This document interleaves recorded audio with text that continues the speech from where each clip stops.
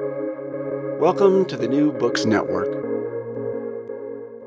Welcome to the Library Science channel on New Books Network. My name is Jen Hoyer, and today I'm joined by Kaun and Fredrik Stiernstedt, authors of Prison Media, published by MIT Press in May 2023. Prisons are not typically known for cutting-edge media technologies. Yet, from photography in the 19th century to AI-enhanced tracking cameras today, there's a long history of prisons being used as testing ground for technologies that are later adopted by the general public. If we recognize the prison as a central site for the development of media technologies, how might that change our understanding of both media systems and carceral systems? Prison media foregrounds the ways in which the prison is a model space for the control and transmission of information, a place where media is produced and a medium in its own right. Anne Kaun is professor of media and communication studies at Södertörn University in Stockholm, and Fredrik Stiernstedt is associate professor of media and communication studies at Södertörn University. Anne and Fredrik, welcome to New Books Network. Thanks for having us. Thank you. So before we get started, could each of you share a little with listeners about your background, where you grew up and went to school, and what brought you to your work in media and communication studies? I don't know which one of you wants to go first. I could start. So I'm originally from Germany, more specifically Leipzig, which is like 1.5 hours from Berlin in the former eastern part of Germany. And I moved to Sweden to do my PhD in media and communication studies in 2008. And then ever since I've lived in Sweden, but I also had a short stint of like almost 2 years in Philadelphia, and did a study on protest movements and their media technologies there as my postdoc project. And how did I end up with media and communication studies is still a mystery to me, but it's very consistent. It's the only consistency in my life. I've only studied media and communications from the very beginning. Why? I'm not sure, but it seems to intrigue me. Fantastic. Thanks. Yeah, I'm from Sweden, from the countryside, where I grew up in the middle of nowhere, a big house. Both of my parents are priests. And then why did I end up here? I don't know. I wanted to become a journalist, I think, and I worked in the Swedish radio. And then I thought maybe I would study something really easy, something that I basically already knew, just have something to do. And then I chose media and communication studies, but it wasn't easy, and it also turned out to be very fun. So I just kept doing it, and stopped my radio gig. Sure. Well, it sounds like a good place to end up. So turning to your new book, Prison Media, you explain in the introduction that our media infrastructures have been built and maintained by incarcerated individuals and imagined and developed in and through prison.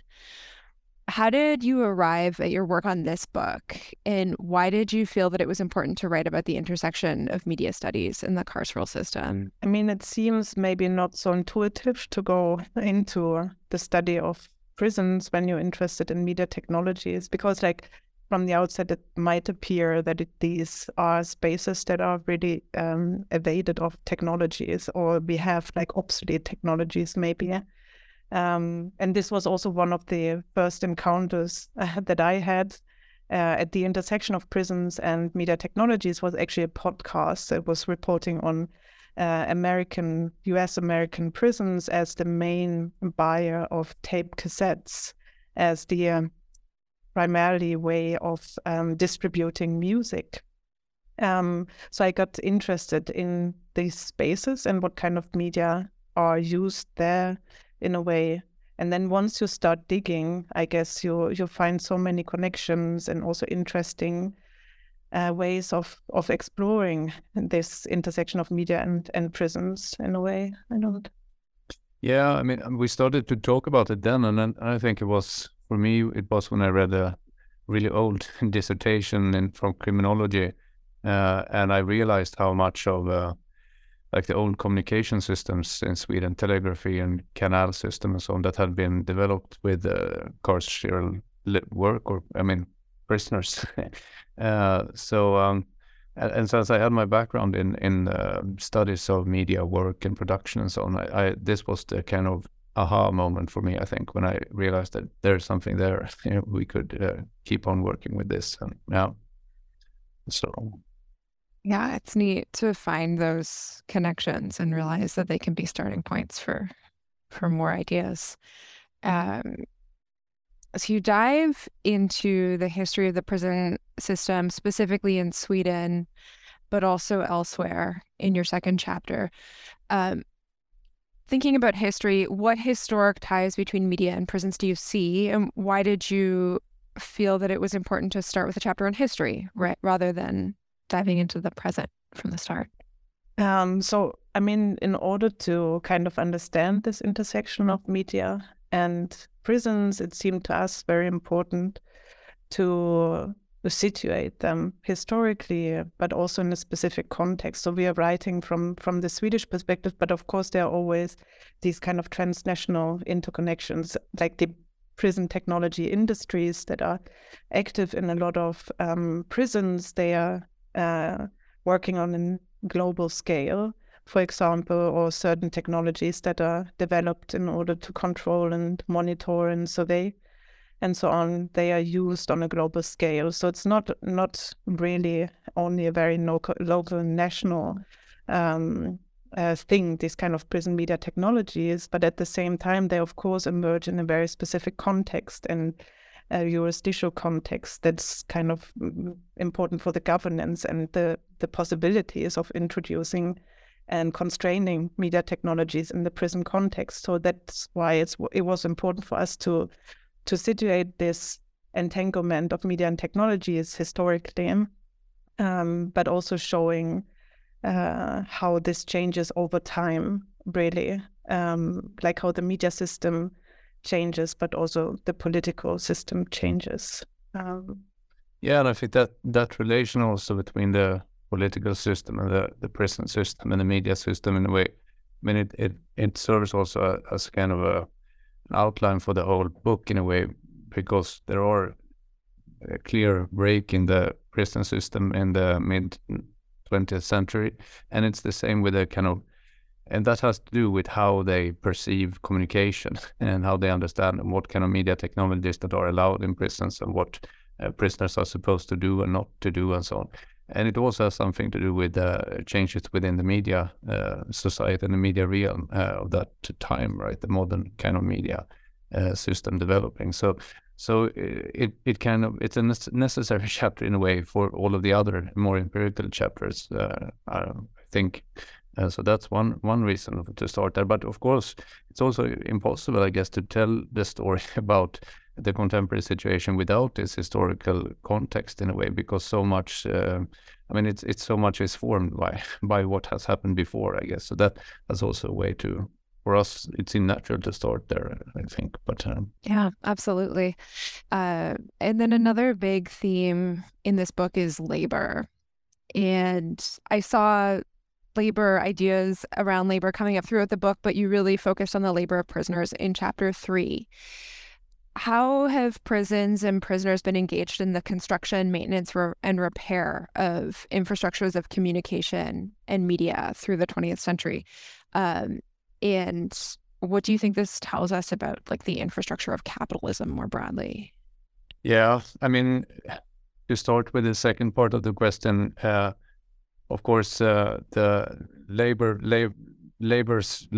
within prison is very tightly connected to developments in capitalism, and prisons as such is very tightly connected to capitalist development.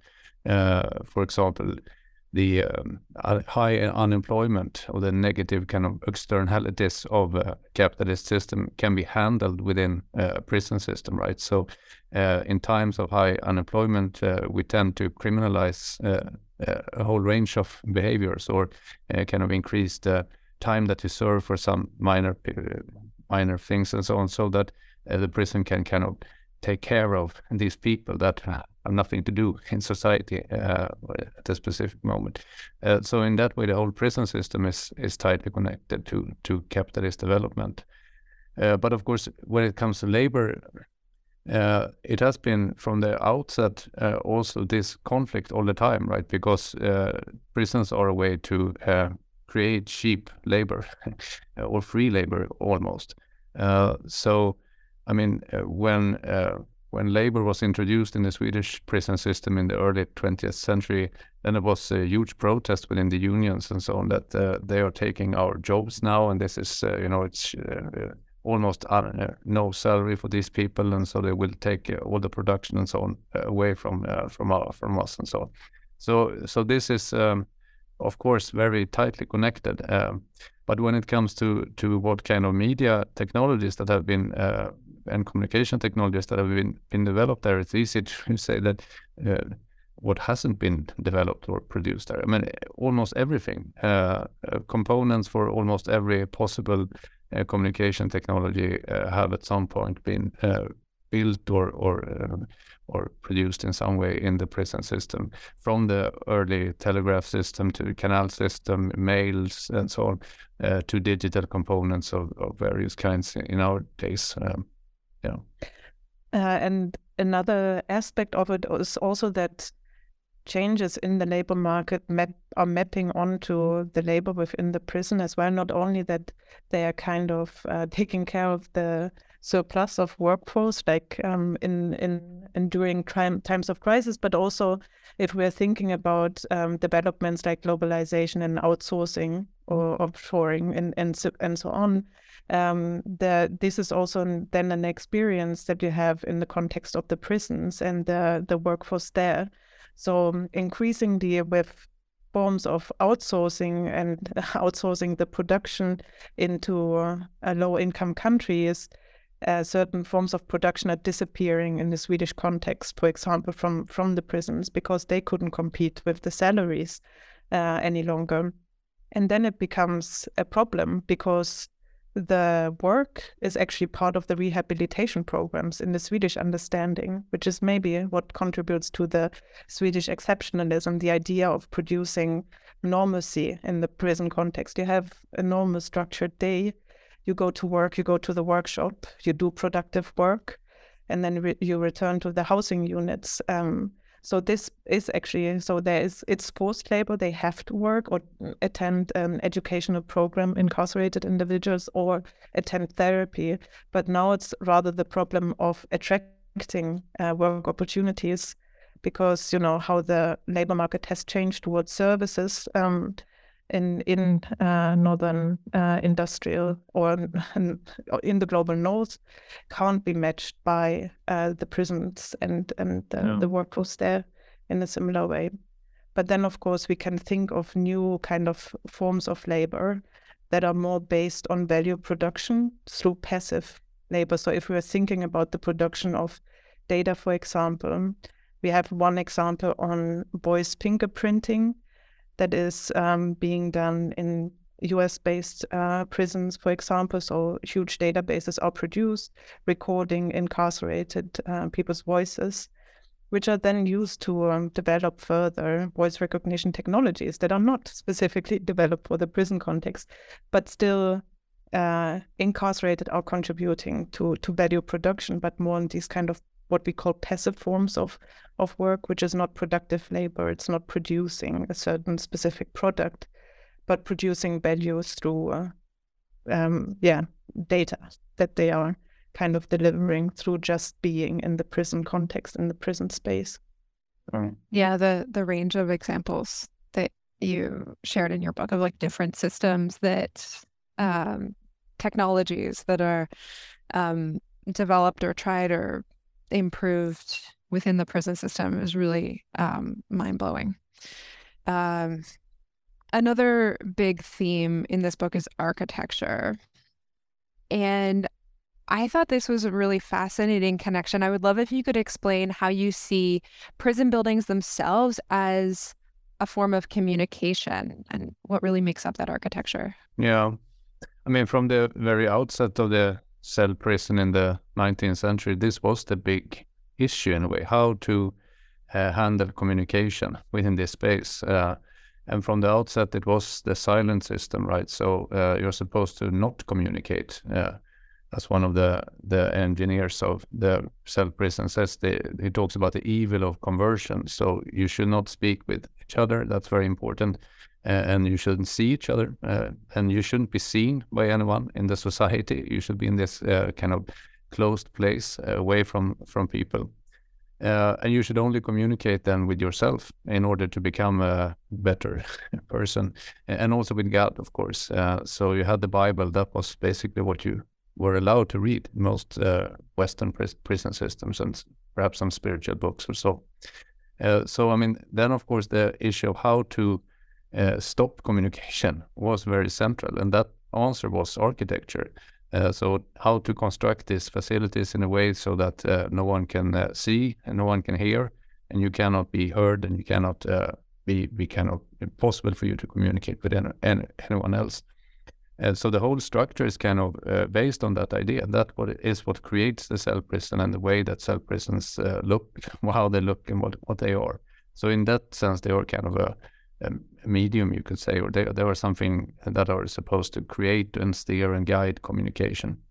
And in a way, that very idea then comes back in the second period that we look into, which we call the era of the industrial prison after the Second World War, basically, and which is the modern prison facility. But here it's reversed. It's totally different, because the idea now is, on the contrary, that communication is the solution to the problem. So everything can be solved with more communication with your fellow peers, and with all these kind of new people that enters into the prison facilities, psychologists, counselors, and so on and so forth. And then the architecture, once again, becomes the way to organize that, so that people are supposed to move around, and there are meeting places, and there are places where this communication is going to happen. And this is very connected to the development of the CCTV cameras, because that is what kind of makes it possible to open the spaces in a way so that people can move around, but they are always surveyed by this specific technology then, so that movement can in a way be guided, not totally kind of uncontrolled within the facilities. But then communication becomes like the solution instead of the problem that it was. But still, architecture needs to be there to kind of form this specific communicative regime, you could say, in a way. And I mean, if you look into very contemporary reports on the future of prisons and so on, this have accelerated, you could say. So now everything is basically about communication. We have this example in the book about one of these model prisons at the moment is a Norwegian prison, where they say things such as that, well, they have, you could adjust the lightning so that it becomes more or less lightning in your cell. So you could communicate with the lightning or through lightning. I mean, so everything becomes communication. Communication seems to be kind of the main solution to the problem of crime. Then, how to, and then the architecture is, of course, the key here, and interior design as well of the prisons. Okay. Do you want to add something? No.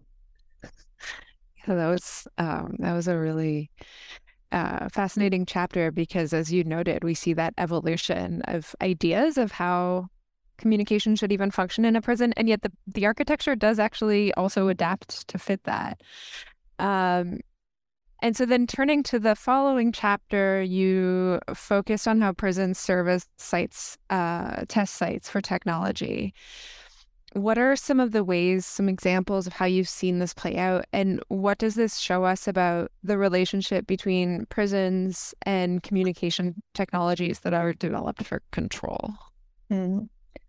Yes, so one of the major arguments or things that we are exploring in this chapter is really the interconnection between prisons and technology development more generally. So taking ideas on or examples of experimenting with different kinds of also medical technologies in the prison context. We look into very specific technologies that that were first introduced in prisons. Like, for example, CCTV, the first larger space where CCTV was used is a prison that was opened in 1956 in Sweden, and which became this kind of high-tech prison. Today we would probably say the first smart prison.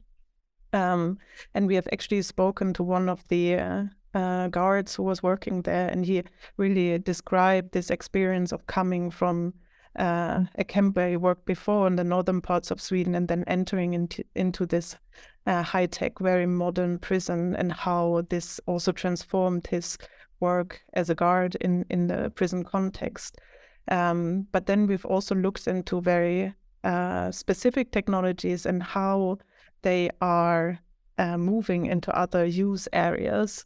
And we have done this by looking into patents, so looking into patent citations to see, like an academic referencing, technologies are also citing previous technologies, and therewith you can kind of identify certain histories, but also see networks of technologies and how they are moving between different areas. So we have looked into ankle monitoring, those first ankle monitors that were developed in the 1960s, and then how contemporary technologies like wearables, for example, Fitbits and so on, and similar applications are actually quoting those early ankle monitors that were developed for the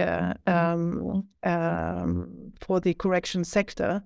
And in that way, we kind of make those connections and historical connections between technology diffusion from the prison and correction sector into other areas of society. You've really highlighted, for me reading this book, I felt like you highlighted so many connections, like, what you just noted about wearables and early ankle monitors, that I am excited to, I guess, see other people read this book and realize that and see new directions for more research. So to wrap up your book, thinking about future directions, you point out some possible futures that you see prison media leading us towards. What are the ways that we should be aware of prison media permeating our lives more and more? And how should ordinary citizens watch for this, and what should we do about it? So one of the major points why we have written this book is really to make these connections visible. Like, a lot of those media infrastructures that undergird our everyday lives have these traces of prisons in them, although they also have this aura of technologies of freedom, for example. They empower us to communicate, to connect across long distances and so on, to get inspired, to get all those amazing things and being creative and so on. But within those potentials, there's always also this connection to unfreedom of some. And what does it mean for us to be reminded of this? But we are also elaborating with this notion of mobile incarceration, like as an expression, or trying to describe the contemporary moment where we ourselves choose to monitor ourselves, our everyday lives, our bodies, our connections, our relationships, and so on, that are amazing, but that also have these forms of incarceration maybe within it. And we draw there on Raymond Williams and his notion of mobile privatization that he was writing about in the 1970s.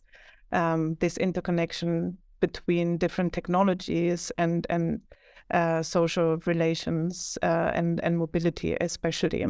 But what we are also looking into, and this is like for the broader society, but it's also like very specifically the diffusion of corrections and the prison into society more generally, like thinking about, using to an increasing extent ankle monitoring and serving sentences at home. And what does this mean when we disperse the prison in that way as well? So these are some of the discussions that we are thinking about and relating to in this final chapter. Yeah, I mean, that's it.